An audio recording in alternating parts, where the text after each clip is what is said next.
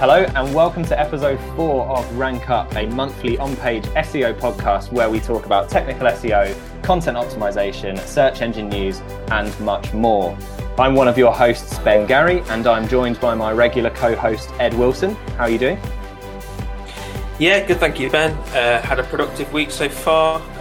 Achieved quite a lot. So, just really excited to get this going and recording this episode. How are you doing? Yeah, I'm doing all right. I'm looking forward to the bank holiday weekend, definitely. Yeah, definitely. But yeah, like you said, it's been a decent week so far. It's been fairly productive. So that's quite a nice way to lead into a longer weekend, I think. 100%. And we are also joined by our special guest for this month, Chloe Fair. How are you, Chloe? I'm really good, thank you. Looking forward to this. Hate the sound of my own voice. I probably won't listen to it back, but I hope everyone else enjoys it. Well, the advantage of being on the podcast is you don't need to listen to it because you've already got all the information anyway. Exactly. Everyone else can listen to it instead. I know. I have had to become a lot more used to listening to my own voice just since doing this, and I don't even edit it. Yeah, I think I am. Because I edit the episodes. I feel like I am accustomed to my own voice now, so it's not such a shock. Because you always think for the first time when you haven't heard it in a while, like, Jesus, do I really sound like that? And then, fortunately, I'm used to hearing my voice quite a lot now after running through the editing process. I don't think anyone ever loves the sound of their own voice, and everyone always sounds different to what they think they are. That's what they think they sound like. Which, I think I sound less annoying, but definitely not. So you don't sound annoying, Chloe. You're fine. I have to say that you're on the podcast. Well, we are. I'll just say quickly, we are still in lockdown. I know we've said this for the last couple of episodes, so hopefully the recording quality is going to be all right. We think we've got a reasonable setup going now with the Google Hangouts recording. But please bear with us if there are any quality glitches along the way. We're doing our best to deliver you the best quality possible throughout this period. But otherwise, we'll crack on with the episode because we've got loads to get through today. It's going to be slightly different to some of our previous ones, as Chloe has got not one but two main topics to talk about. So we're going to cut out some of the other kind of sections that we do around the end of the podcast and make sure that we can focus on those topics that Chloe wants to bring to us. And it makes sense, I think, to ask you a bit about yourself first, Chloe, and hear a bit about who you are and how you've got to where you are at Impression so far. Yeah, cool. So I'm an SEO strategist at Impression. I've been here for it will be 4 years in August. And before that, I had a couple of years experience working for an international travel company, Flixbus, in Munich in Germany. I learned SEO in German, nice. which was interesting. It took a few weeks. I think Ed and Pete were the two people that told me that I was saying like meter instead of meta description. Things like this. Pretty bad. My old boss just didn't obviously know because she taught me. But yeah, so I've got some really good like international experience there, where I assisted in the rollout of about 20 domains and helped their kind of market entry to the UK, and then carried on working for them during my final year of my German and philosophy degree, and then came to Impression. So at Impression, my role is fairly strategic. Where although the past kind of couple of months, it's been obviously all hands on deck with helping clients during kind of this time. So I have been doing a lot more kind of actual content work as well. But prior to that, it was more strategic, like looking at kind of international strategies, and doing things like that. So I've been developing our international SEO offering at Impression, and that's something that I guess it's not a specialism yet, but it's definitely becoming one for me. But mostly it is e-commerce that I deal with. So I work with a lot of our e-commerce clients, and I've worked, I guess, closely with both Ben and Ed on these clients to kind of improve their organic performance in a lot of industries, some more exciting than others, but all kind of different challenges, which I'm sure we'll talk about today. Yes, as you sort of alluded to there, international SEO and e-commerce will be our two main topics. And before we get into that properly, I was just wondering, is there anything in particular that has drawn you to those, or has it just sort of been where you've landed through your client experience and sort of natural progression so far? So with the international side of things, I definitely think it's an interest of mine. I've learned a language. I'm kind of learning other languages on the side as well, unintentionally. As you go.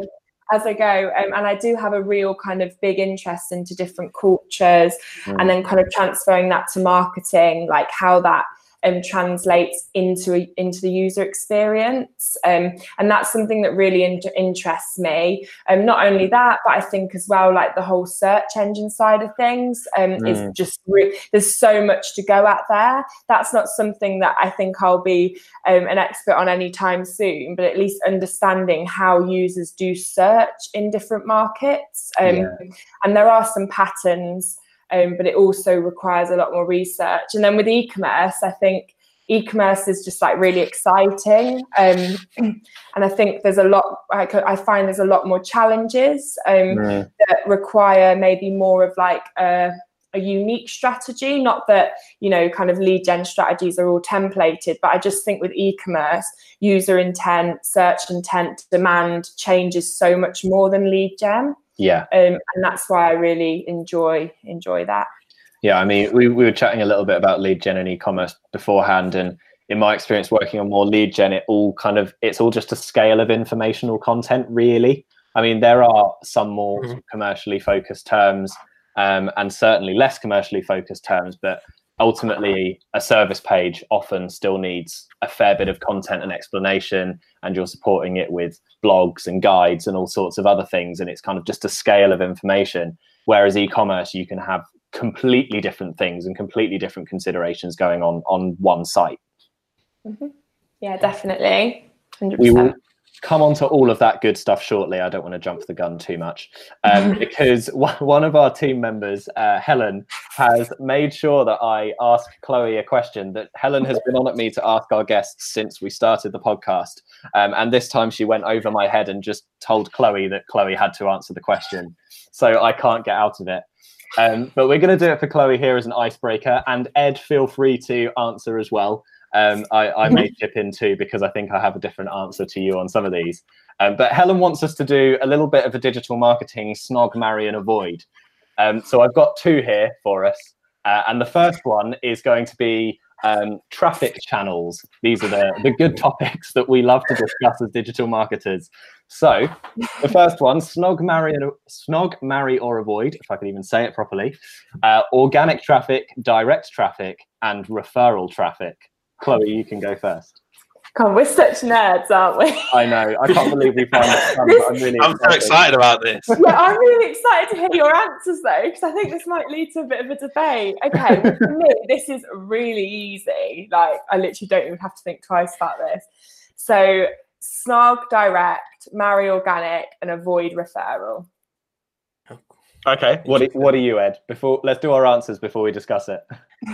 I would marry direct, because I feel like direct is pretty much maybe branded traffic. So I think brand first. Marry organic, obviously to drive that performance, and avoid referral due to the fact that it's normally lower converting. Therefore, I would like to avoid it. Okay, I'm different to both of you. I'm going to say snog referral, marry organic, and avoid direct. So we all got different. We did, yeah. Okay, let's start with you, Chloe. Remind me what your answer was again, and so give a bit of explanation for it. Okay, so snog. So I did snog direct, marry organic, and avoid referral. Right. And I was thinking of it as more like the investment in it. So I feel like with direct, you're already there. So it's like you just give it a snog and then they convert. You don't need to like actually nurture the relationship too much. Whereas for organic, as we know, it's a long-term investment, as a marriage is. Yeah. So I think not an investment. Marriage isn't an investment. It's a bit of a weird thing to say, but I think I know what you depends, mean. I guess. Chloe. Depends who you marry. But it's definitely like more of a long-term thing, and you have to be in it for the long game with organic. Yes. See, that's where I agree with you, because I was marry organic for the same reasons, and partly because it's, you know, it's our long-term career. So it feels like the closest analogy there. Exactly. And then referral, I think there's so many tracking issues with referral. I mean, who's got time for that? So I feel like I need to justify saying snogging referral, seeing as both of you said to avoid it. My thing with referral, maybe I was taking it one step back, and I was thinking more about like sort of valuable traffic from other sources, and specifically like well-built links. Because I think if you can sort of do referral well, and you can get good sources for that referral traffic, I think it can be a really strong channel that might set you apart from some other people in the industry.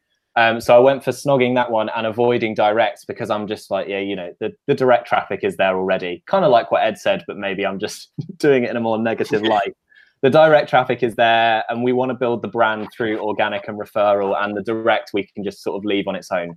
And also, direct always steals a load of organic conversions if you look at conversion paths. So that's just not fun for reporting. that's true. Yeah. See? Yeah. Whereas referral, that's not going to steal your conversions, is it? Because as Ed said, it doesn't really convert. Should we do the second one as well, which is purely SEO focused? So at Impression, we historically have liked to talk about the 3 pillars of SEO: technical SEO, content, and link building. So that's a nice fit with snog, marry, and avoid. Which ones would you pick? Ed, you go first this time. Cool. I'll list mine first and then I'll explain it afterwards, shall I? Yeah. Okay. So this may not shock many people. Marry technical, snog content, avoid links. Yeah. Chloe? I think, if I'm being really honest, I do agree with Ed, I think. And I'm not far off, and I think it's going to be for similar reasons, but I would just swap technical and content around. So I would snog technical, marry content, and avoid links. Okay. That's there's a consensus there. I don't know what that says about all of us, that we're avoiding links, but I think we've all had experiences with link building in the past, but we're not keen to repeat. I think with the reason I chose that is because technically, from a technical perspective, you need that to be correct in order for a search engine to even access your website. So therefore, that needs a stable solution. Stable being marriage. The snogging side of things is you really need that attractive content in order to convert users and also perform well in search engines. Yeah. The reason why I said to chose to avoid links is I think it's not that I devaluing links in any way. Yeah. But ultimately, you're not going to be able to attract users if you don't have the content, whereas you can build links if you create good enough content. Yeah. So therefore, I know it would be it's quite unlikely, but you are able to create a resource that may be visited on the web, and then people then refer to that resource. So I feel like if you do create a good resource, that may potentially be picked up, that acquire links at a later date. However, I feel like the first two, you couldn't even rank a website without them anyway. So I'd choose those two over the link side of things. You've managed to make quite a stupid icebreaker question sound actually quite thoughtful and reasonable. So good job. I don't think it's a stupid question. Yeah, sorry, I'm not saying it's stupid. I completely agree. I think the reason that I sway towards technical over content, like marrying technical, is because you could write the best content in the world, but if you don't have the right architecture in place or the right, it's just not going to work. So yeah, I think definitely that's all true, I think. To be honest, I don't disagree with any of that. I just put it the other way around because I much prefer working on content work than I do technical. But I mean, ultimately, I think the way Ed put it was great. But at Impression, please don't take this as, although all three of us said avoid links, that does not mean we don't think links are important, and we don't like links at Impression. Obviously, This was a particular question engineered in a particular way, and we would never advocate that a site just forget about links entirely. I don't think. Yeah, I think. I think this. Yeah. Sorry. I was just going to say, I think that this could be quite a good blog post. Like snog, marry, avoid. That would be great. I think you'd have to do a bit of a whip around the team though, because I think you have to get some different opinions. Yeah, definitely. Oh yeah, there'd definitely be different opinions. I don't think everyone would say avoid links though, would they? That's just us. No, no, they wouldn't. But this is an on-page SEO podcast, so this is a safe place to say it. Yeah. Just don't go on Jess's Outspeech podcast and say it. I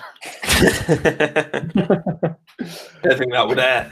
No, I don't think so. Shall we go to our top stories then and move on to some of our other topics for the day? Yep.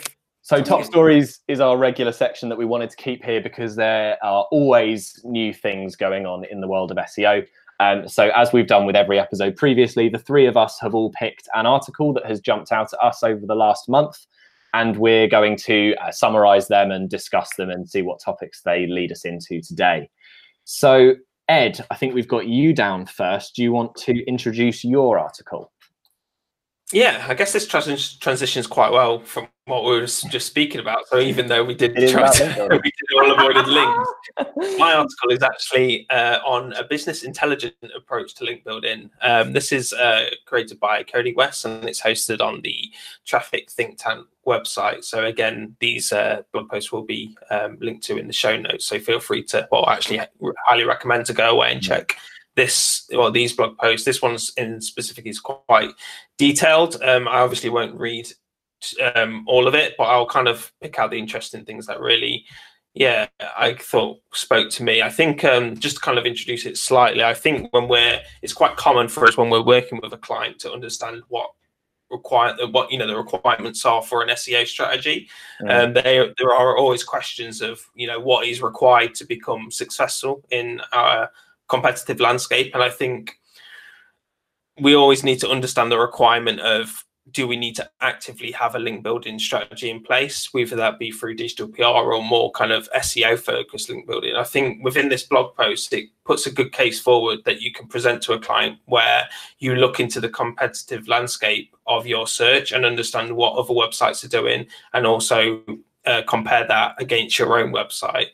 I also feel like when we work on a new website or work with a new client, we spend time looking into their link profile, we analyze it against their competitors. And I think you can normally quickly assume if link building is a requirement. I mean, correct me if I'm wrong, but you can look in terms of the numbers, you can look in terms of the publications they've been featured on, you can look at the referring domain growth, you can then analyze that against competitors. And then from there, you could have a good guess of, if you feel like internal linking should be a requirement. But this post essentially goes into documents that you can actually go away and create, which takes into consideration the quality of links, the growth of your competitors in terms of referring domains, and also things such as like TrustFlow, which are created by tools such as Majestic and things like that. But essentially, I think it creates a really great case study for a potential client or a new client where you need to identify if link building is something that needs to be going out, or actually you do have a lot of good value in place, and therefore time is much better spent on technical or content side of things. So with this approach, which is quite numerical, it sort of lays out quite clear almost targets for link building. Yes. Yes. Do you think that is sort of a viable strategy? Can it almost like link building by numbers? Can you be governed by something like this and achieve success sort of 90-95% of the time? Yeah, I think that is kind of where it is difficult, because it's not to say that, say, for example, you could build one link and then therefore that does drastically improve your organic visibility. So I don't obviously think that you should just refer to numbers as like, in this spreadsheet, this website has achieved 5 websites which are domain rating 70, therefore we need to get 6. I don't think it works like that, but I think it gives you a good estimation of, we need to be in that ballpark. it needs to be that we need to be gaining coverage from similar types of websites with similar amounts of authority at a similar type of scale. It may be that early on you do start to see visibility increase based on you trying to achieve those targets, or it may be that it's further down the line you actually have to scale it quite drastically. But I think it gives you a good guesstimation of if it's required, and also initial targets that I know I think that a lot of marketing directors or business owners initially asked for in terms of what needs to be the target. And I think this helps with that, and it actually adds a bit more data into the discussion as well. So I don't think you need to be, it doesn't need to go to the number level of saying, yes, we need X amount of X quality, but at least it sets it out in terms of, like I said, a ballpark figure. Yeah, that makes a lot of sense. Chloe, with your clients that you've worked on in the past, are there things that you look for when kind of deciding to really pursue link building as a strategy? Are there any signs that that's what a website really needs, or things that you'd want to put in place before you recommend something like that? I think quite recently it's been like the local side of things for me on my accounts. So when I really noticed that they kind of, one of the key KPIs is obviously ranking locally for a term. Then for that reason, I do think that investing in links is really important, but that is more, I guess, citation and local kind of links. I think really, and I'm going to be careful what I say here, but I do link building is really important, but I'm quite fortunate with the brands I work with. They have a pretty good PR or media and comms team. Sure. And they'll get organic coverage anyway. And I'm a firm believer in brand mentions as well, adding quite a lot. I think that's definitely, I've seen changes in search results when there's been a big kind of campaign from the communications team. And then it has actually changed the results, but not a lot of links. So I think in that way, I think it definitely is. It's important to understand the search landscape, but I don't think, to kind of outrank Wikipedia or Amazon, you need the highest domain rating, you need the biggest, best backlink profile. I don't think that's the case. I think relevancy is so important. Yep. So I'd rather build 5 links a year for my client of the highest quality, and then keep everything else ticking over with their media and comms team. Yeah, there's a good case study. I think it was a presentation actually, and it was actually TransferWise, so quite a reputable business that have seen a lot of digital success over the past few years. And the head of organic there, I think that's the actual title. He presented. They did have an initial PR focus in the early years in terms of acquiring links, and yes, it did drive some value to the website in terms of organic performance, keyword growth, and things like that.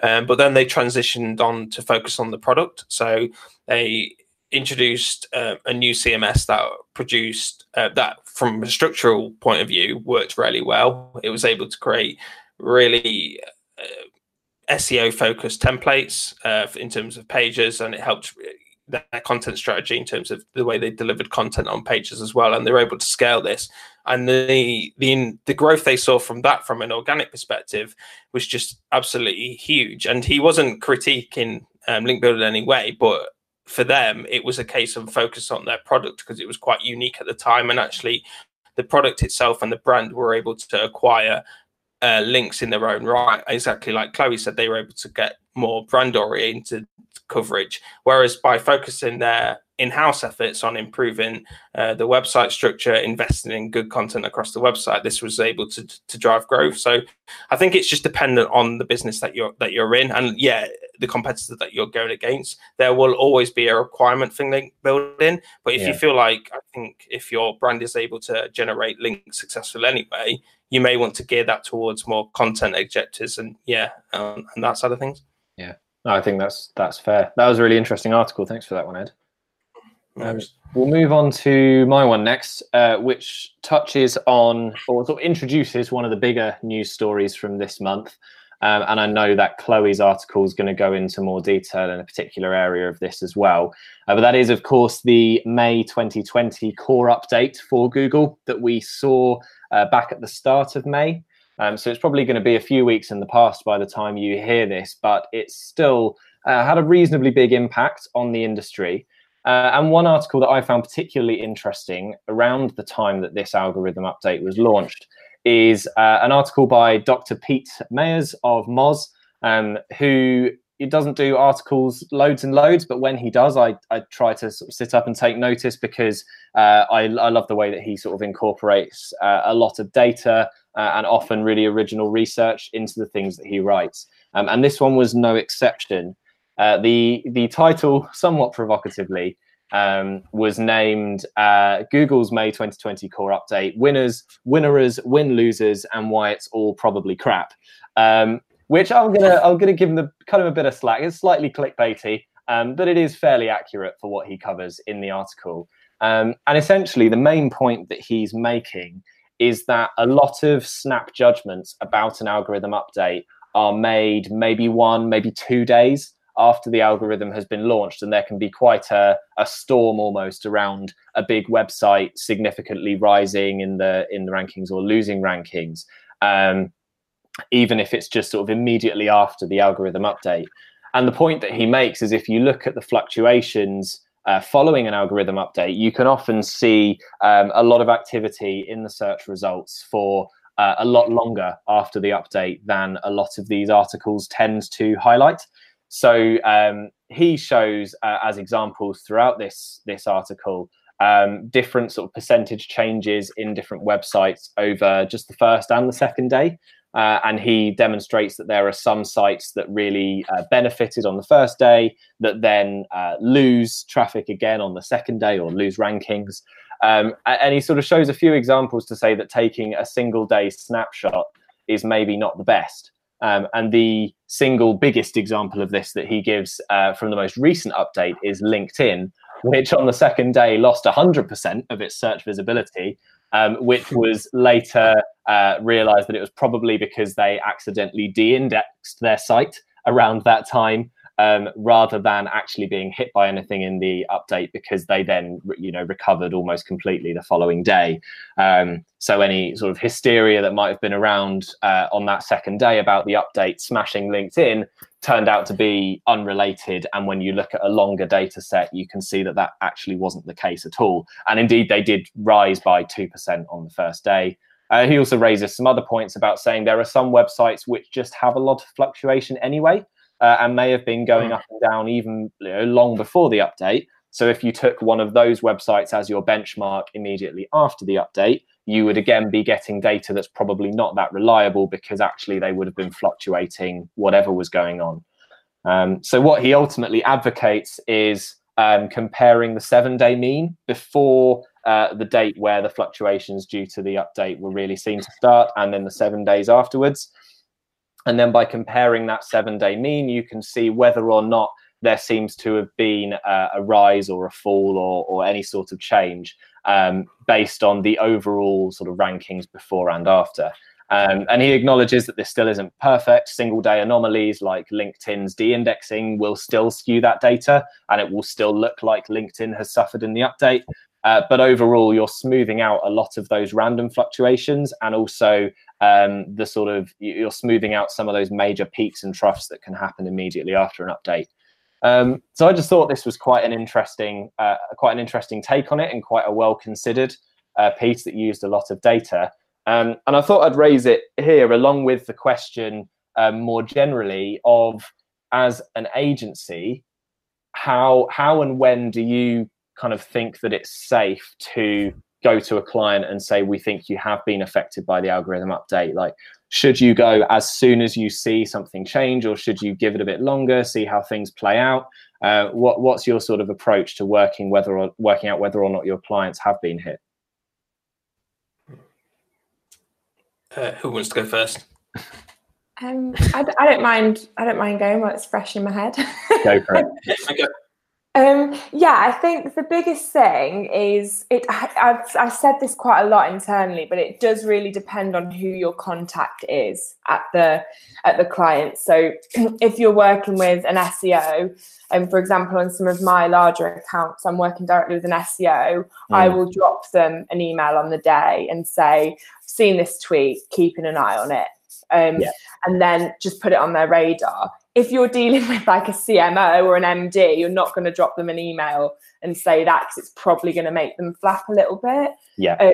Or they just won't really get anything out of it. But I think it really comes back to understanding if you've learned something from the algorithm update. If you haven't learned anything, then giving them a courtesy is fine. If you have, then feeding that into your strategy if you're not already. So for example, with this recipe stuff, which we'll talk about in a second, on the accounts that it's affected for me, I knew it was an issue anyway, but I was already working on it, and now this has just been rolled out. So it's like, oh, by the way, that stuff we really wanted to do, now we really need to do. Because and that I think is really important. So I'm not saying like if you're a good SEO it'll already be on your radar, because that's not the case, but I think you have to give yourself the benefit of the doubt. Like if you are doing SEO and you're kind of doing a holistic strategy and you know the site well, don't just think because Google says this is or someone in the industry says, oh, I think it's changed because of FAQ content. Don't just change your FAQ content. You have to really approach it with caution if you've already think it's okay. That's the most important thing. I also find so we use search metrics, and like the just looking at other sites on there around the time is so valuable. It's obviously quite speculative, but it is just so valuable to see sites outside of your little client bubble or your big client bubble. It's really good to be able to see the bigger industry, and we are speculating at the end of the day. So you've just got to, I think, not change your mind too much too quickly, but I think making changes within like a month or so to your strategy, if you notice something is a big issue, then 100% if it's drastic. With the client that you mentioned there, where you saw the changes with recipes, how long did it take you to see those changes? And were you sort of instantly sure that it had been affected, or did it take a bit longer for that data to come through? So I still don't know exactly what. So it looks like something happened on and in the industry for recipes. It looked like for some of the big sites. So I've checked my client and I've checked some of the big sites like BBC Good Food and Delicious Magazine and things. And it looks like something happened on the 23rd of April, but then something also happened on the 7th again. Right. So it's like there's either a decrease or an increase on the 23rd of April, and then there's a decrease or an increase on the 7th of May. And that's obviously search metrics data. So it's like, it might be like a couple of days out maybe, and it takes weekly averages. But so that's how I noticed it. And I did just check it straight away. But same with Search Console, you don't get data on the day anyway. So there's no point refreshing on the day. That's not a good use of time. You're not going to find what you're looking for no matter how many times you refresh. No matter how many times you search organically for your client.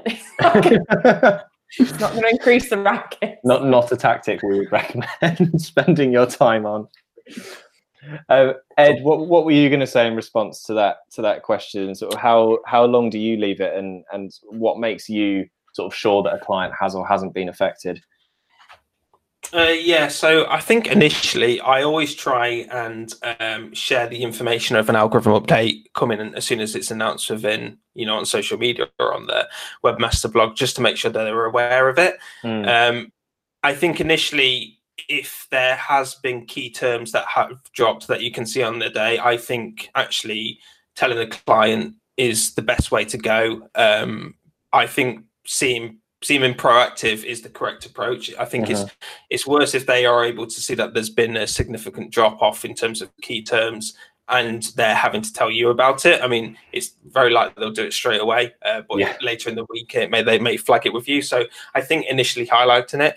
In terms of how to react to it, I think this is when it becomes very important. And I've seen a good tweet on this previously, and it was a SEO where he highlighted that for their key term, they dropped down. They were positioned, I think, 1 or 2. They dropped down to position 10 on the algorithm update day. So when it was announced, they left it for a week or 2, and actually it came back and went to position 2.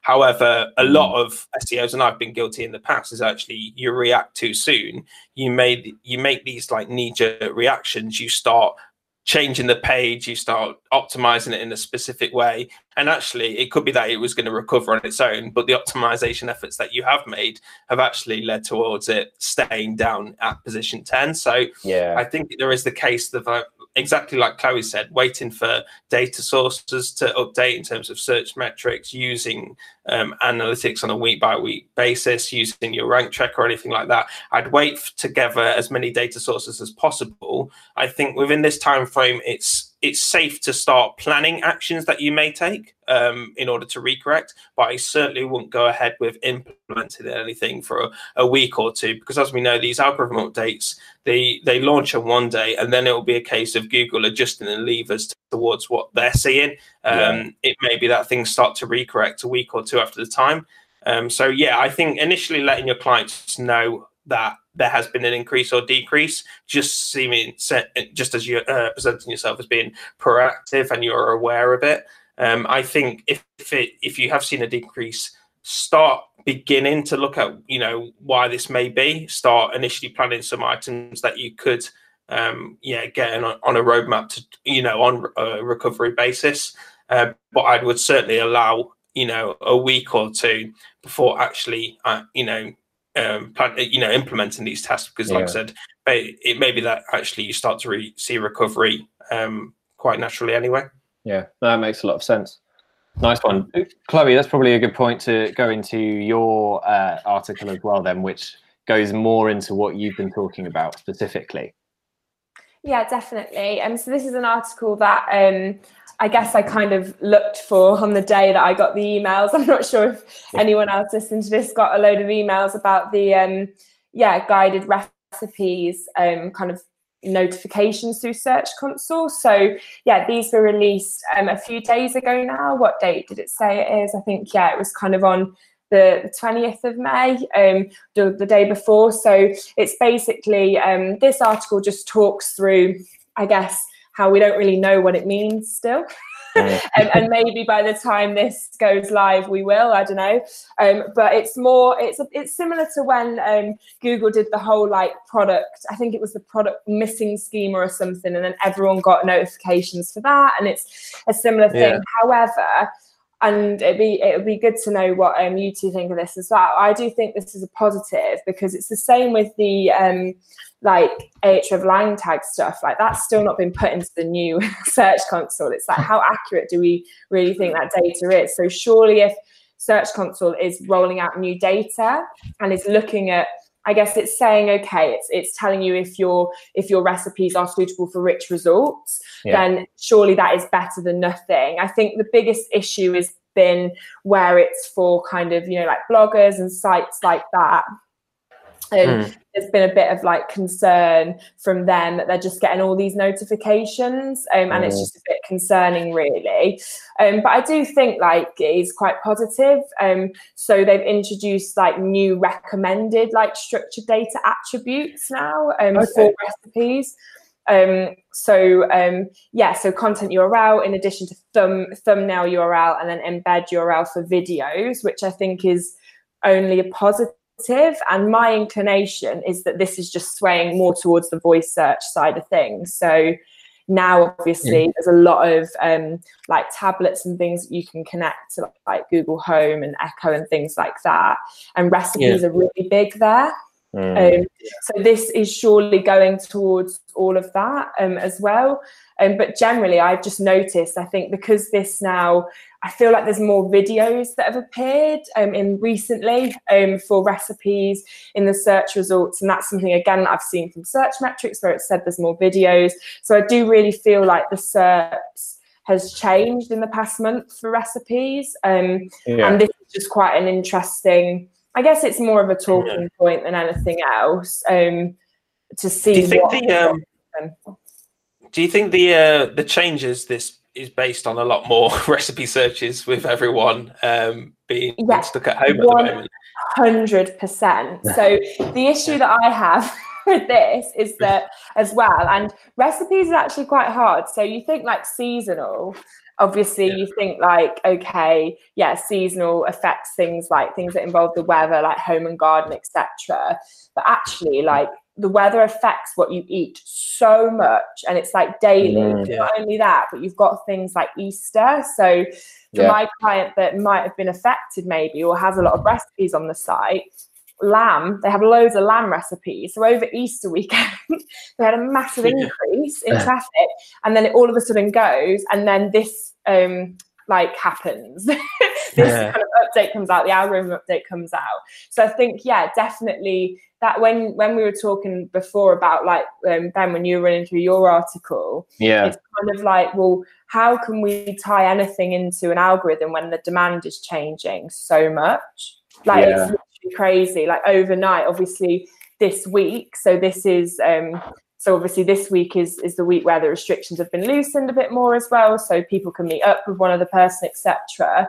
All of a sudden, some people are just searching like they're back living their normal lives now. So the demand has changed again from what I can see from impressions on accounts. So I think demand's definitely changed, and I do believe that demand obviously changes rankings as well. And I think we've all seen that to some extent during the pandemic. Yeah, I mean, I think that's one of the most difficult things, not just with recipes, although it's absolutely affecting that industry probably more than a lot. But, attributing any changes to a specific thing right now is really difficult anyway.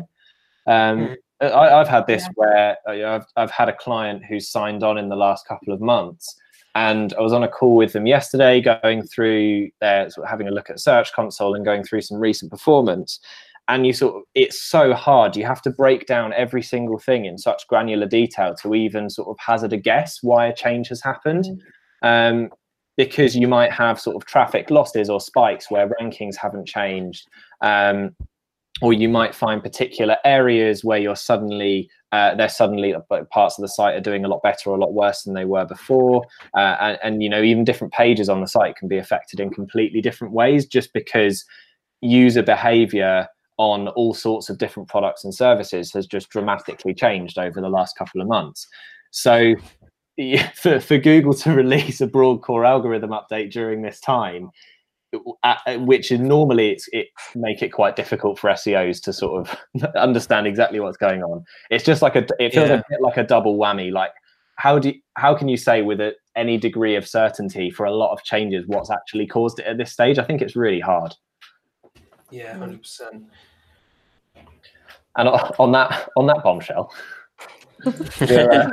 we'll move into. I mean, I was just going to say, at least we err on the side of caution. Yeah.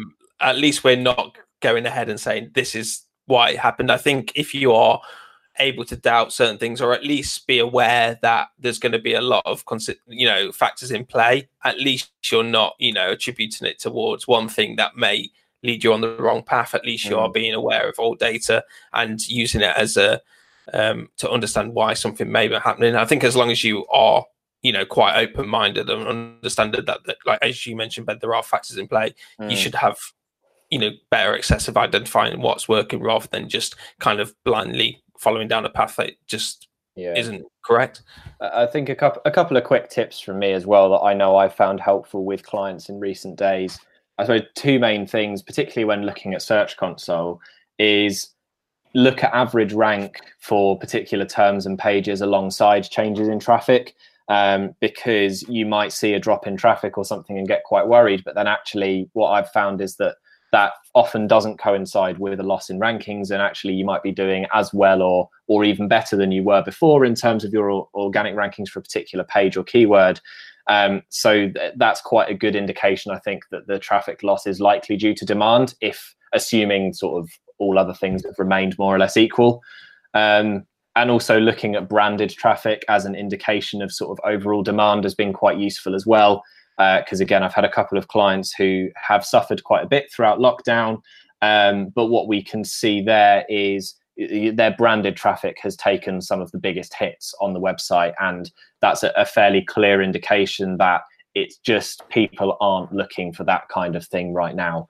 And there's just a reduced sort of searching numbers overall. So again, you don't want to make those knee-jerk reactions and make massive on-page changes, when in reality, as soon as the situation changes again, that traffic is likely to come back. Yeah, cool. Definitely. Let's go to our main topics then, which are going to give Chloe a chance to speak a bit more at length about some of the stuff that she's mentioned already that she's quite passionate about. And I know that Ed in particular as well is quite passionate about some of these as well, especially when we get onto e-commerce. So I think it's going to be a great opportunity to have a bit of a chat about some of the more complicated areas of SEO potentially, and hopefully some tips and tricks which are going to be quite useful for a number of websites in lots of different industries. So we'll get started with our international segment, which we have affectionately called Google Maps with Chloe. As we like to name all of our sections. I enjoy that so much. We name all of our sections after different Google features. And for international SEO, Google Maps really was the obvious choice. We may keep this segment around for the future as well, as it's quite a good opportunity to just explore some considerations outside of the standard stuff that we see day in, day out in the UK. And as we've got Chloe on now, we thought it would be a great opportunity to get a bit of an overview of some different regions and some more general principles of international SEO. So we hope that, no matter what your experience in SEO is, there's going to be some stuff in this section that you can take away. So Chloe, we'll jump straight into the meat of this, I suppose. And we've gathered some questions from our team, and one of the things that came up is just around sort of the main principles of international SEO, which is quite a good place to start. So is there sort of a baseline of things that you look for, say when taking on a new site or when approaching international SEO for the first time with a client? What are the core things that you start looking for to assess the health of that site and how likely it is going to be able to rank in different territories? Yeah, so getting stuck in straight away, as you said. So the most important thing is understanding the maturity of that business and that industry in that market. So before you even look at a website and how great is the website from a technical point of view, how good's the content, how kind of good is the backlink profile, etc., you've got to think, well, this particular business, and this is where I think it's really important from like a client management perspective to understand what they're trying to achieve in that market. You're going to likely get the answer that they don't know sometimes. Yeah. Which is when then we go, deep into the search results. But it's really important to know. So really kind of a common thing, for example, is I've did a project for a client it's kind of more, it's e-commerce, but it was via an inquiry form because the product was at least €250, or kind of £250, €250. So in the UK, that worked quite well. And they actually added like an e-commerce button on there. Whereas for Germany, because of the nature of conversions for products over, I think around like £50, £100, it kind of requires an invoice, which delays payment, which means that we just didn't have any idea of their monthly revenue. Right. And this is a big challenge. So when we're kind of saying, oh, how was your month? They're like, oh, we had a really bad month. Well, actually, they had a really good month, but because invoices take, a certain amount of time to be paid, it was delayed in that way. And that was kind of a really big consideration. I think it all comes down to tracking being so important and having data. And with international SEO, you need to understand that for each market. So that's definitely the most important thing, is knowing what has the client done already in that market and what are they trying to do, and then doing a really good competitor industry analysis. Like that is the absolute like gold of anything. So I've done kind of competitor industry analysis, which we still use, like we did like a year ago, and we update every few months and we still use. Okay. And it's just really important to refer to it and to have like market comparisons in one document, and to understand like competitors changing, language variants and all that kind of stuff. So having those insights will then allow you to think, okay, well actually in the Netherlands, it's very, very focused on like informational content. The intent's a bit different. So we actually think, okay, well, this product isn't as mature in the Netherlands. People don't know about it. Whereas maybe in Germany, it's a really, really well-known product, or the concept is really, really well-known. So a really good example of that is energy. So, for example, solar was massive in kind of the UK and in Germany, but it wasn't as big in kind of other market territories. So that's where then it required more informational content to be written. And you can see that in a lot of other markets, like in Italy, for example, there's still like, it's not very mature. Like there's not a lot of like Italian energy sites have a lot of information around solar energy. It's not massive. It's obviously there, but when you compare it to Germany and the UK, it's so different. And that's what's really, really important, is that you're not just thinking, okay, I want to rank for this keyword. It's like, okay, well, what does this product and this concept look like to that particular market? Okay. And then coming into obviously the pandemic as well, like things have changed massively now. Like some markets are back up and running again now. So it's kind of thinking about that. I think, you know, being in the UK, and obviously impression we are, like we're all in the UK, you can just be in like a little bubble, whereas you have to think bigger than that. And that's really important. And even if you're not doing international SEO during this time, or during any time when anything big is happening in the world, you know, whether that's a bank holiday or a political event, just looking at where your traffic is coming from. It might be, you know, if you've got a .com site, you're getting traffic from all over, and maybe you are getting a lot of like unintentional traffic from America, and making sure you understand what that traffic's doing. So then if you do see a sudden drop, it might be because of your performance in America, for example. And it's understanding that is really, really important too. Yeah, there's a lot of good stuff in that. The thing that jumped out at me that would maybe be good to get a little bit more on was where you mentioned getting specific competitor insights across different regions. What does that look like in terms of the data that you're actually getting from those regions to give you a good idea of what search looks like there? So it starts with search volumes, I think, and before you get stuck into, you know, looking at competitors that your clients give you as well. Obviously, you need that, and especially if you're working with, you know, like a kind of a larger company that has like a branding team, they'll have all sorts of competitor documents and loads of competitors, but a kind of competitor that they see might not be a SERP's competitor, as we know. So yeah, it's definitely looking at search volumes and then getting that aggregated data. So looking at it. So the one other thing as well, it's really important to consider is EN searches in different markets too. So looking at the obviously the native language. So looking at like DE, so German, Germany, but also looking at you know, like DEN, making sure you are looking at that as well, to make sure you know, okay, well, there are people searching in English in Germany, and then understanding the demand in that market. Having that data will allow you to know as well, like how important obviously your English site's important, but how likely it is to kind of dominate. So if you do have a .com site, and your .com site is your core, maybe your like, you know, HQ historic legacy site that is changed before anything else, and you know every stakeholder in the business really cares about, that site is probably going to have the most like legacy, the most authority. So it's really important to understand how that's performing in other markets as well. And then if you do have, for example, the Netherlands is a prime example of this. In the Netherlands, you search in Dutch and you get a lot of English results, and so many .nl, so Netherlands sites, have English pages only, and it's really crazy. So actually a .com site in the Netherlands might perform better if it has better authority. But then the other argument is, well, you know, are search engines looking for .nl, or is a user not going to trust it if it doesn't have .nl? And it's all of these considerations as well, which are really massive. So yeah, that's kind of the most important thing, is to consider the languages and things.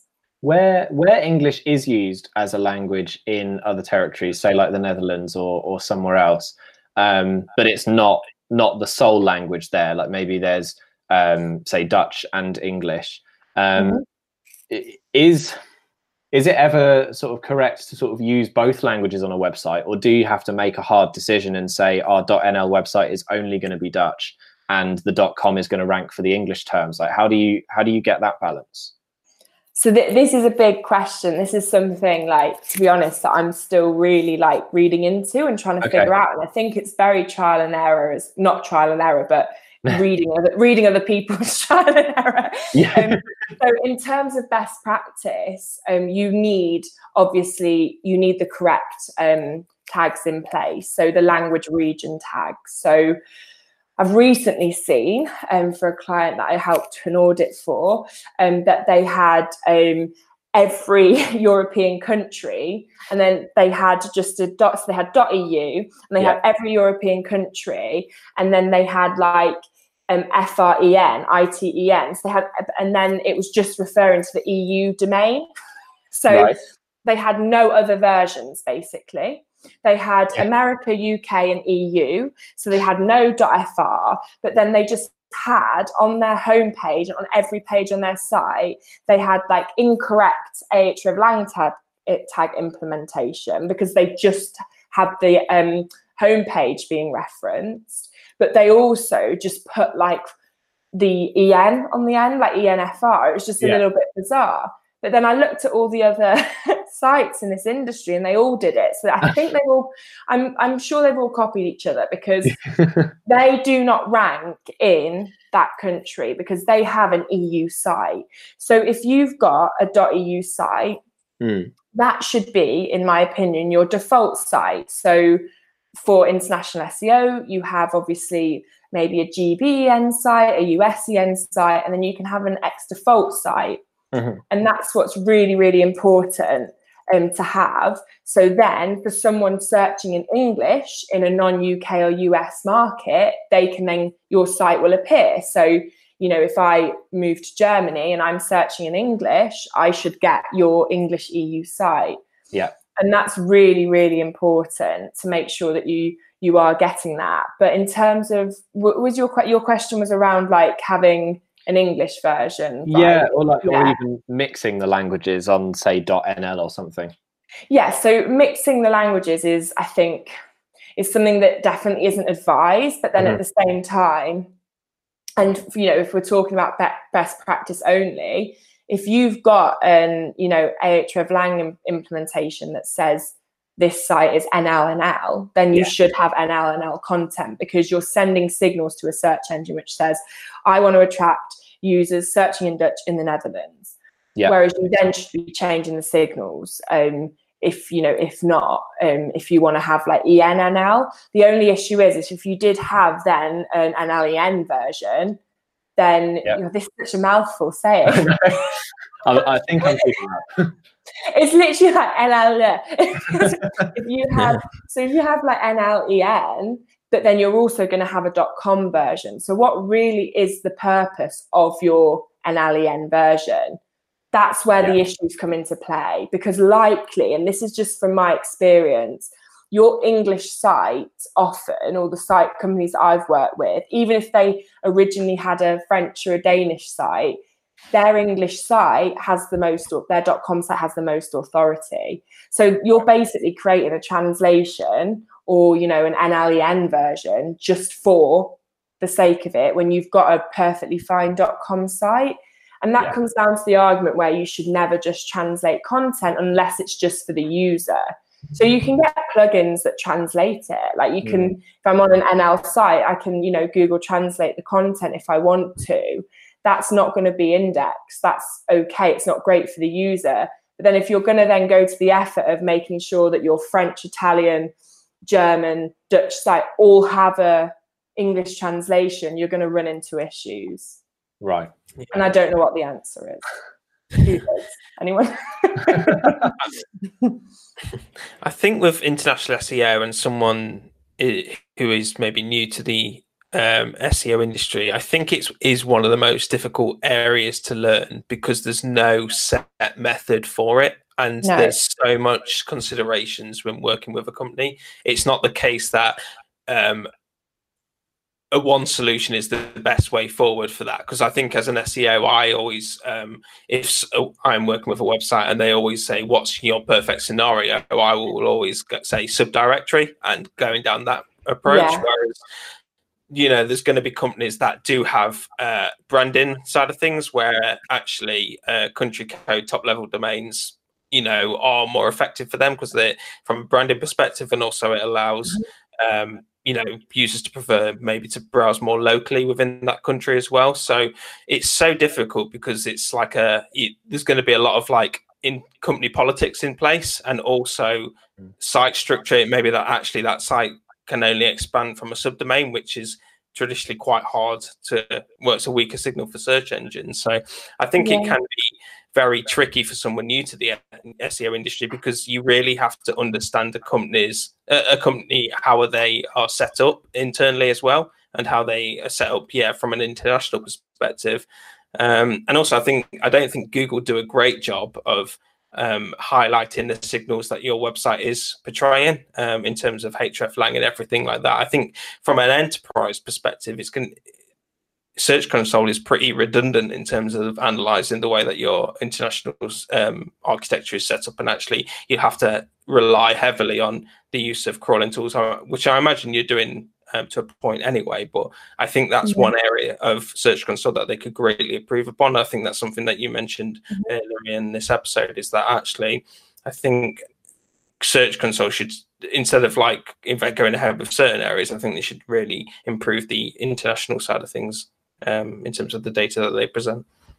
Yeah, definitely. And because it's still it like takes you to the old Search Console, like absolute throwback. So it's still like, it's pretty, I guess it's pretty archaic, and it kind of feels like it's not been developed. But then that almost says to me, like there's other tools we can use anyway. And also it is just so important to look at the site from a user perspective in that way anyway. Like obviously technical SEO is crucial to rank well, but I do think if I was doing the snog, marry, avoid for international, I would probably snog technical, because like because content, or even I just wouldn't even bother with the other two. I'd just marry content, because it's so important to have that content that's relevant to your market. I think it's like what you were saying, Ed, about like the sub-folder approach. I think that is, in my opinion, the only option for like a kind of new market entry.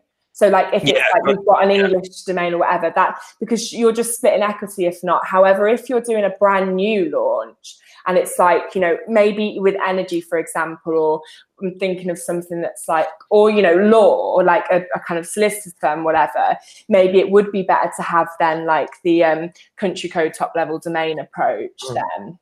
Yeah. So you've got definitely.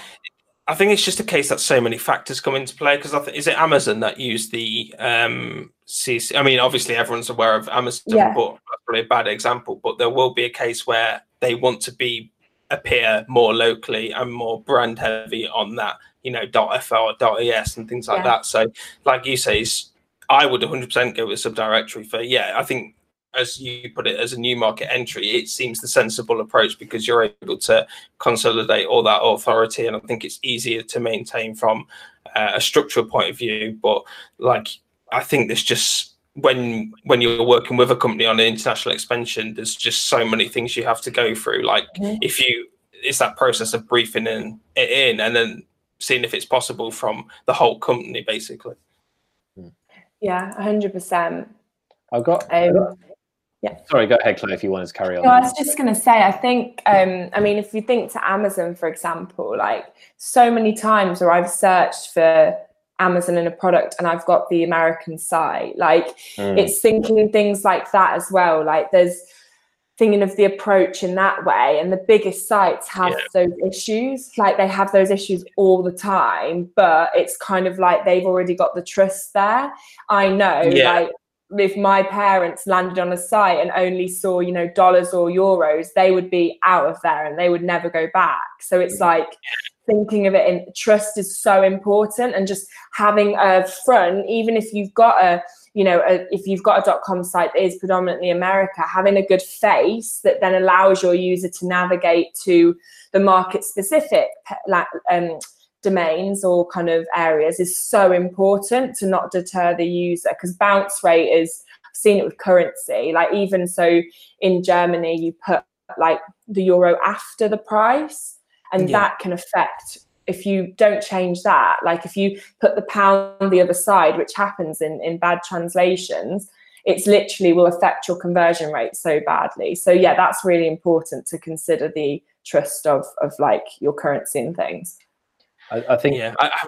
Have you guys ever done a search for like a Netflix title that you can't be bothered to go to Netflix, or you do a search and actually it ranks well, but actually it's because it's available on a certain country that's not available in the UK, and it ranks number, and you get really annoyed because that title's not available. I think that just shows you it's very similar to what you, Chloe, mentioned with the authority side of things. It's clearly an authoritative URL, and it's bringing up and it's appearing top in a UK market, but it's not available there.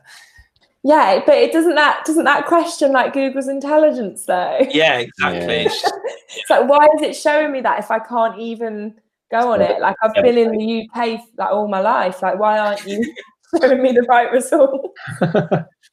So I've got, it probably ties on some of the intelligence and quality stuff. One of the questions we had from our team was around automated translation to actually generate the content for other sites. So say we know we definitely want some French content or some German content. Is automated translation ever an option, or is it just too bad? Like, do you have to use human translators? So with a translation agency, yes, it is an option, but not without a human. So it depends, like I said, as I just mentioned, are you trying to just translate your content so that a robot can understand it? So someone that doesn't really care about the quality, for example, probably not, because we all care about users and Google cares about users more than ever. Yeah. So in that way, automated translations just aren't feasible, and you shouldn't as well just translate a keyword list. However, translating a keyword list, so from English into whatever language, into French, is a good place to start, because it will be like an ideation, but it should always be done with someone with, like, I would say, we at Impression always make sure it's like native or bilingual proficiency anyway, because you've got those considerations, you understand the language a bit more. And even when you go really technical, like I'm sure the three of us can agree, like for some of our clients, working with them a year, you know so much more, and you know so much more language and so many more terms and things that are relevant than like a year ago. So imagine trying to learn that in another language when you're not native. It's just crazy.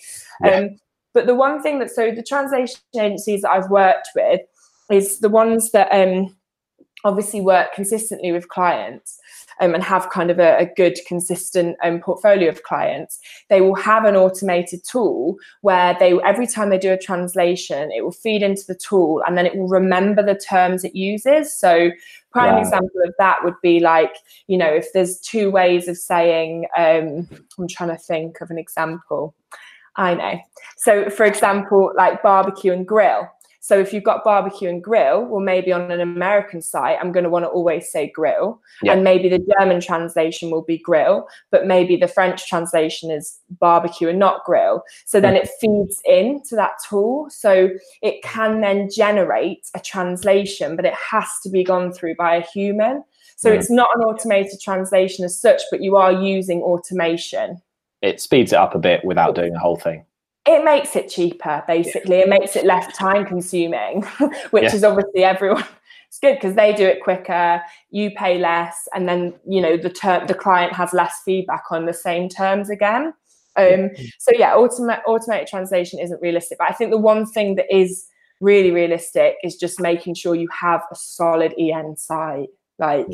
It's got to be a good version of your site. And that's where the challenges come. So, okay, I've got a UK site, I've got a US site, but what about my, FREN site and things like that? I need a good English site that's going to appeal to my English-speaking French users, or users in France, for example. And so avoid automated translation and avoid just translating anything, really. Awesome. I mean, that's probably quite a good takeaway for listeners if they are kind of toying with the idea of English sites or different language sites. So that's awesome.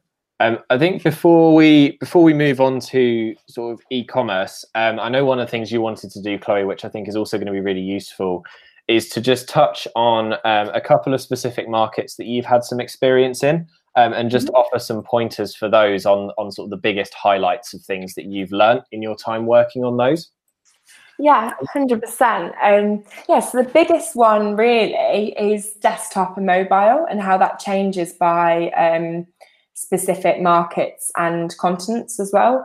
And I'll put this, so in the blog write-up that this podcast is on, I'll put it in the bottom, just the stats, which is from StatCounter, so it's not my own, but it's just really, and anyone that is even looking at other markets, use StatCounter. It's literally so invaluable. You can get search market share, desktop, mobile, tablet share. And the worldwide average is mobile 53% and desktop 43%. Whereas for Africa, Asia, it's 62% mobile. So it's a lot higher towards mobile. Whereas for Europe and for North America and South America, it's 50% desktop. So the biggest takeaways there is Europe is more desktop, basically, a lot more desktop. And that's just really, really interesting. And one thing that I've noticed as well is countries like Denmark and Sweden are just so more weighted towards desktop. And this is it really does depend on, I guess, the intent in search, but a lot of the time as well, it can be when you're looking at EN searches in these countries, because there's a lot of like business search and B2B search, and you'll find that volumes are therefore a lot higher. So that's a kind of one biggest thing. So again, it comes back to like the core, I guess, and one of the core practices is like think about mobile, but also don't forget about desktop. It's kind of like, we obviously all work on our desktops, but I'm still not convinced that like enough SEOs actually check sites on mobile enough. But it's so important, so I just have a look at this one here. Yeah, so in China, 59% mobile. So 59%, that's so high, like really, really high. Like to think that almost 60% of users are searching on mobile. So yeah, that's kind of a really, really big takeaway. Cool. And then in terms of like other, I guess, market-specific considerations. So I've already mentioned Germany a little bit, and that's a market that I'm, I guess, a specialist of, particularly outside of English-speaking markets. So there's been the issues that I've, faced and things I've come across is just considering different laws, for example. Considering like USPs, things like delivery, all that type of stuff is just really important. Consumer consideration, so again, the maturity of a consumer and also the age of a consumer. So just because a product in the UK, just because 16 to 25-year-olds are buying like Nintendo DSs in the UK, it doesn't mean that in Germany that's the same. Okay. And that's often different because it's just maturity of game. So another example, and something that I noticed a few months ago, it's probably still the same, there's a much higher high search volume for DVDs in Germany. Okay. Like things like that we just wouldn't, you wouldn't think of, but it's just considering different markets. And I'm not saying anything, I'm not saying, okay, well, Germans all watch DVDs in any way, but there's obviously some difference in volume there. Like, where's that coming from? And same, Ed, you mentioned Netflix, obviously not now, but when I lived in Germany, 5-6 years ago, I was none of my German friends were really using Netflix. No one had really even properly heard of it that much. And I was using that, and it's now obviously Netflix is massive, and it's understanding. I mean, I'd love to know their international strategy. I know we've chatted about it quite a lot at Impression with different things. It's quite interesting, but it's just thinking about the maturity of the user and the consumer in a different market, I guess. Yeah, it's interesting. I was just going to mention, in terms of very similar to what Chloe mentioned, is I went to a kind of a UX conference a few years ago, and this was an e-commerce store, international store, where they looked at the European broadband speed by different countries, and then they identified specific countries with a slower broadband speed that was quite drastic in terms of how slow it was, and looked to supply less intensive resources such as video on that homepage and things like that. So I thought that was quite interesting. I think this kind of connects to the whole conversation, is that it's not a case of one size fits all. You need to have these considerations for international countries, understand what's important to them. I mean, you don't want to generalize too much, but there will be certain factors that you can play towards. Like I said, I think that broadband speed is quite interesting. Things such as like, all the stuff that's Chloe's been going over today, I think is to kind of have a holistic approach to all different types of countries, and worthwhile, focus on the benefits of certain countries that you can really play to.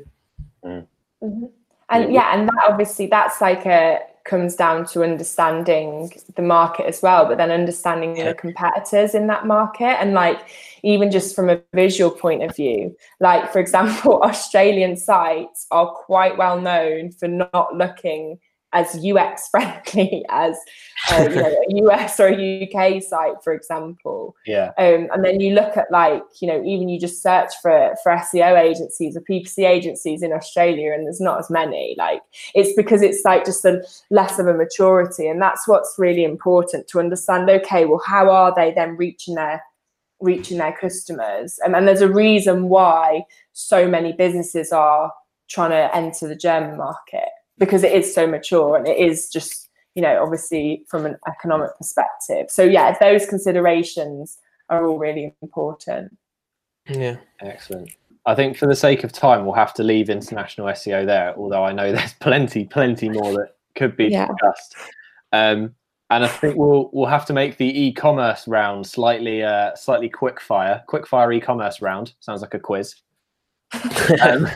If you guys are up for that. I know you could both talk about e-commerce, probably enough to fill an entire episode on its own. So if we don't get everything today, we can definitely have you back on to talk about e-commerce and do it a bit more justice than we might be able to do here, Chloe. We'll rein it in, don't worry. That remains to be seen. I'm not sure if the two of you can rein in your excitement about e-commerce. But we'll give it a go. It's good to have some enthusiasm for topics like this. So we've got a few questions here, and I think they'll do quite a good job of covering a few different sort of different e-commerce topics. So if we again jump straight in with some sort of top level, top down view of e-commerce, what are some of the biggest challenges facing SEOs working on e-commerce sites, particularly larger e-commerce sites? You can sort of take that in whatever direction you want, but it'd be good to kind of get what first jumps to mind for both of you. I think you touched upon it earlier, Ben. A big one is attribution, understanding where you're, like the journey of your user and what channel is the most, I guess, beneficial in that way. I think that's a big challenge. But if we're talking about, I guess, SEO, more SEO focused, I'd say index flow is probably a big one. And just especially with sites like Magento, like query filter pages creeping in. I've worked with Ed on a fair few, or Ed's kind of fixed my site clients' issues with this. And it's just, you think you've solved it, and then something else crops up. Or the biggest challenge would probably be then from that, a site migration, I guess, is probably the biggest challenge. Yeah. I think, they're key points. I think the indexing and crawling, especially around category pages and URLs that you can have issues with. I think also, not to plug, well, I am actually going to plug my own blog post. I think pagination is still a big issue with it. I think from doing initial research to posting that blog post, I think I saw a lot of major e-commerce sites within the UK still having pagination that isn't search friendly. So I think that's a key area. I also think out of stock products is an issue still with kind of major websites, and that's because I think, again, it's kind of similar to what we were touching upon with international SEO is that there's no one size fits all. There's a consideration in terms of how the business actually handles out of stock products itself. So I think that's kind of a challenge. But yeah, I think there are a few big ones that I seem to come across on a month-to-month basis. I think with out of stock products, that's quite an interesting one that I know we've had come up in Impression a fair few times.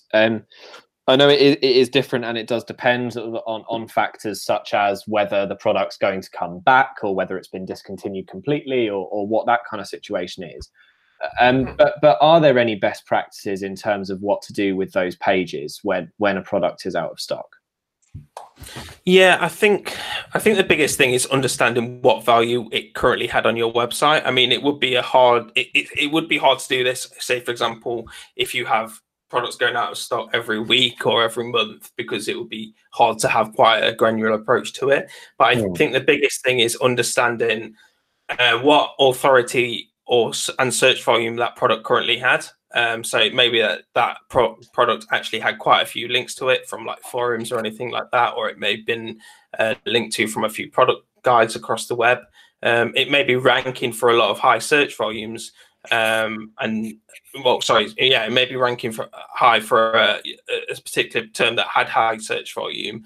And it may be that that's an older product now, whereas there's a newer version to it. So I think to understand the current value that the product currently has on your website, or products that the current value they currently have onto your website, and then if it's the case that it does have value, I think the best place is to have that transition process.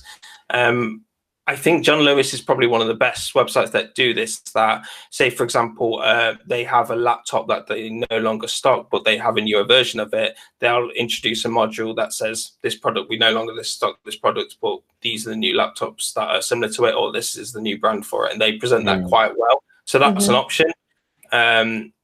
So I think that would be the best case of looking to facilitate traffic that is out there. But I think it's also people have issues, and I saw a funny tweet around this. I think it was from an influencer saying, why do e-commerce websites keep out of stock product pages live on the website? And then someone quoted it saying everywhere SEO or something like that. And it made me laugh. But I think from a user perspective, nothing's more frustrating if you go into a search result and you click on it and it actually redirects to an overall category, because you're thinking, well, where has it gone? I actually want to be presented with the thing. So I think if keeping out of stock products live on a website will help consolidate authority, but then making sure to either let the user know that it may come back in stock or present a newer version towards it. I think that's the most sensible approach. There will be questions of how long can you keep that up, because you don't want to keep expanding your website. So I think maybe after a year or two, you'd expect search demand for that product to go down, because people are going to be searching less and less for that specific model, because it's become more less advertised, I guess. But I also think there should be considerations that you need to take part. So making sure that the product doesn't display within your category pages, make sure that it's not being pulled through on shopping feeds and things like that. So again, I know I've rattled on quite a few there, but I think it's important to make sure that you keep the authority on website and present to a newer version to the user is ultimately my overall take on it. Yeah, I completely agree. I think as well, it comes back to that collaborative conversation with the client to understand their stock levels and how it's changing. If it's the fact that every week they're running out of stock, then, I'm not saying they shouldn't be investing in digital, but there's probably a conversation to be had there if it is going out of stock straight away, and that's probably shows then an investment to really update those pages. Or if it is just that every 6 months they have a turnover of stock, like with the laptop example, they have a more new laptop or whatever, then okay, maybe that's something else to think about, different approach. But I've had it before where I've seen this as an issue. I've audited sites where they've had different sizes. So maybe they've got weights like kettlebells, and then they've got one page for their 6 kg kettlebell all the way up to 50 kg or whatever. or actually you could just put them together and just have, you know, an actual proper product page with the different sizes on. And I think sometimes if you do have a lot of similar products which are going in and out of stock, then having a drop down is really important. It's like now, obviously, I mean, I'm sure you've both had it when you've gone to online shop during the pandemic and then it's like out of stock, and it's the most frustrating thing. But at least like, I mean, the worst thing that I find is when you click on it and then it's got like 10 sizes, only one of them's in, like for weights, only one of them's in stock. But then if you've got like similar products or back in stock on, I think that's really important. Having some further information as to when the stock is coming back, like Ed said, it's annoying if you're redirected to a category page, because I would just think, oh, an SEO's done that. Yeah. I wouldn't think, oh, they care about me. It's like, oh, they care about the equity. I have to say, as someone who buys the most generic men's clothing size with a large for all of my tops, which is almost always the size that's going to be out of stock, I know exactly what you mean. I think having the aggregated product is better for SEO overall, because it means you're more likely to be able to show some stock and kind of keep the page live. But it doesn't avoid frustration fully. I can confirm that. Yeah. But it all comes down to demand, though. I think it is. I'm not saying that, like, obviously as SEOs we should try and be marketing managers, but you need to understand what is going on, like with your client, and why they're running out of stock so often, and actually know why. Because it's just, there's no point just saying, okay, you've got 1,000 out of stock products, let's do this. And yeah, we've all been there and like made rash decisions and learned from them. So it is just it's just definitely like figuring out the best strategy for the client. Yeah. And again, like, I suppose it's one of those things where caution is, if you're not 100% sure, like the more cautious route is probably the way to go for now, especially if the site's doesn't seem to be sort of actively harmed at the moment. Yeah. Cool. I said this would be a quick fire e-commerce round, and we're not doing very well so far. So I'll keep it moving. Let's do quick fire e-commerce CMS. So there are obviously a few out there, some dedicated e-commerce CMSs and some that can be adapted. Have you had any sort of particular positive or negative experiences with any of them? And do you have any tips for some of the more common ones, or things to look out for on the more common ones, like Magento, for example? I'm having some issues recently with the blog side of things with Magento, just with blog plugins. I think this is the biggest challenge for Magento sites. Well, not the biggest challenge, one of the common challenges that I've come across.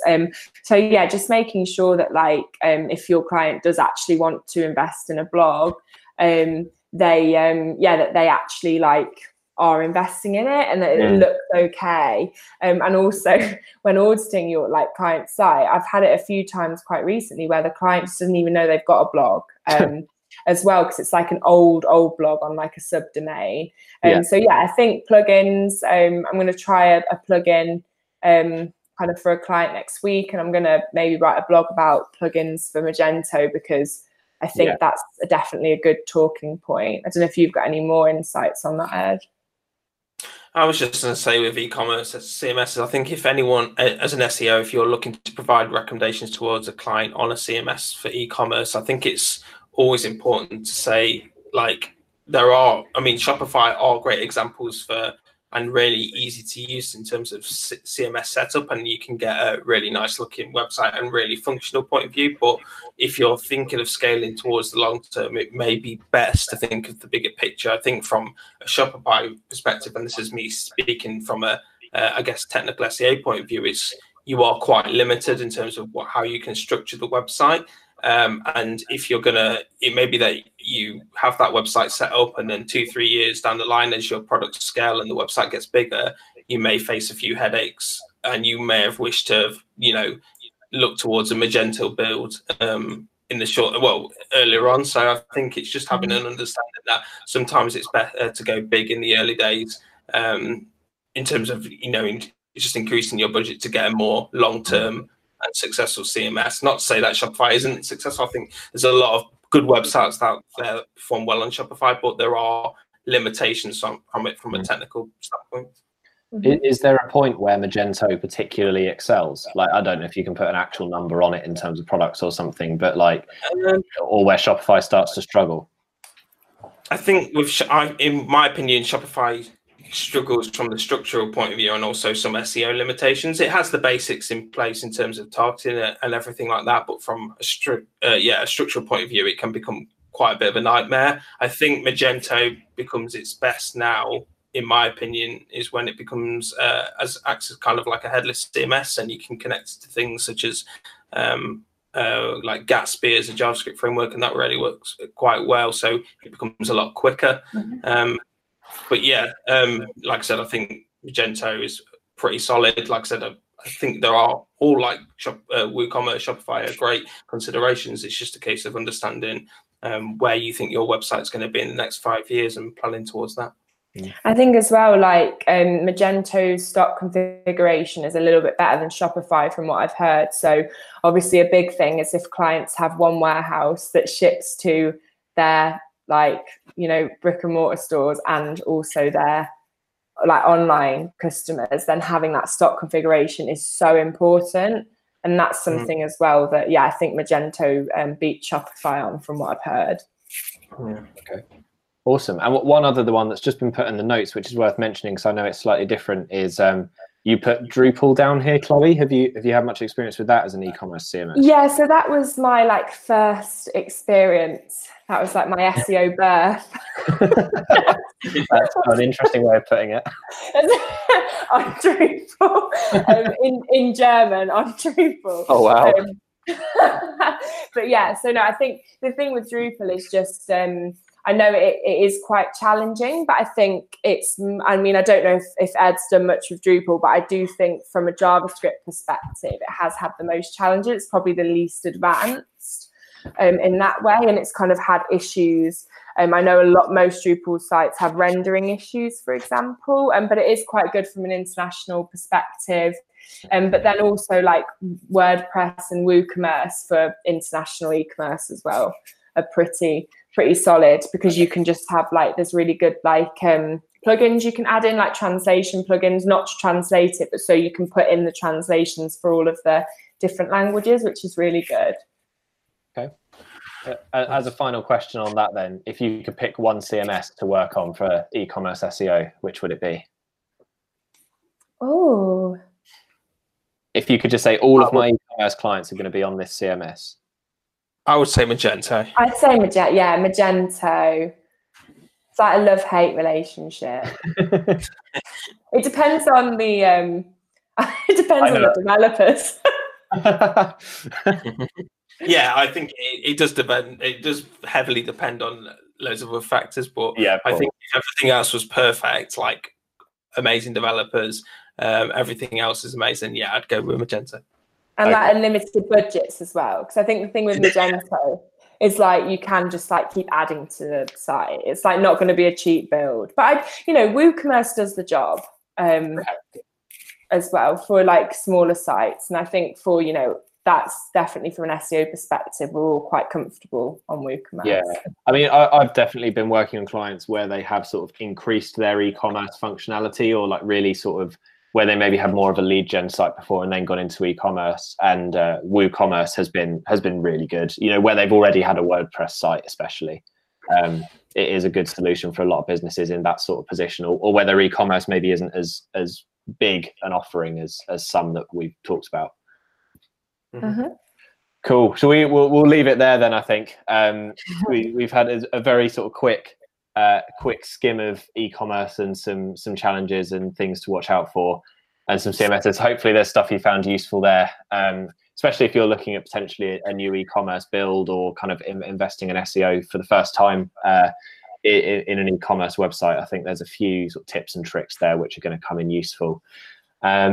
And that will do it for this episode, I think. I don't know how long we've gone so far, but it felt like we packed a lot into that one. So hopefully, sort of as you've been listening, there's been all sorts of different tips and tricks that you've picked up and stuff you found interesting. I know for me, these are topics where I feel like I can learn a lot more. I feel like I have learned a lot on this call. So thank you both for sharing your wisdom. You're welcome. Yeah, I feel like I just word vomited a bit, but I can assure you, it was all really useful stuff. It was word vomit of pure SEO knowledge. So, as a final question for you, Chloe, how can people find you on social media? Do you have any existing or upcoming resources or articles or anything like that you want to mention now? So yeah, my Twitter handle, which we'll put in this blog as well, I guess, is just _. So yeah, that's my Twitter handle. And I'm working on a couple of exciting things at the minute. So I'm working on kind of a joint webinar, hopefully with one of our tools, to kind of do that in the coming months, around like international SEO. And then also I'm looking at, a blog post around kind of e-commerce site architecture. So I don't have any blogs to plug because I've been too busy trying to do the international offering, but in the coming months we'll be there. But it's all positive. A lot of good stuff to look forward to. Yeah, definitely. People should go and follow you on Twitter to see when these things come out. Yeah, and if people have made it this far and are listening, then feel free to ask me in a month where my blog is, because I'll need a gentle reminder. Keep you accountable. Yeah. That's the good thing about putting things out on the internet like this. Made a promise. Yeah. Ed, I know you've had a couple of blogs go live recently. I know you mentioned the pagination one. Do you just want to point people in their direction as well before we finish? Yeah, so hopefully you can just find it on the Impression blog. That's the pagination in 2020. I also have a blog going live in the next few days. So again, this will be a promise that I've made. So hopefully it will be live by the time the podcast airs. But yeah, this will be on an internal linking analysis using internal PageRank and ClickDepth. So that's hopefully going live in the next few days. So yeah, it should be live hopefully when this podcast goes live. Awesome. And I've got one more potential promise to make, as I might have an e-commerce content blog going live as well. So we shall see if all of these are out by the time you hear this episode. See if we're liars or not. Yeah. Don't say it like that, Chloe. That makes it sound serious. That is all for this month's Rank Up podcast episode. I think we'll leave it there before we make any more promises. We will be back next month with more on-page SEO topics and debate. And in the meantime, we would really appreciate it if you could leave a review on the podcast app of your choice, wherever you found us. That would be really helpful. Or come and say hi to us on Twitter as well if you've enjoyed the episodes. I am at Ben J Gary with 2 R's, and Ed is at EdJTW with 2 D's. And we'd be more than happy to answer any questions or hear any feedback about the episodes. All of that helps us get this off the ground and make sure that we're offering the best content possible through this podcast medium that we are getting to grips with. And if you can't wait a whole month for your next helping of digital marketing content, then please do go and check out Jess Hawkes's digital PR podcast, Outspeech, which is kind of a sibling podcast to this one, which discusses all of the sort of off-page topics that we don't get to in this on-page podcast. And we also have the Impression blog, of course, over at impression.co.uk, which is updated regularly with things from all different members of our teams, not just SEO, but digital PR, PPC, and other general marketing insights as well. Chloe and Ed, thank you so much for your time again this month. And Ed and I will be back in July with your next instalment of On Page Conversation. Thanks, Ben. Thanks, Chloe. Thanks, Bye. Bye.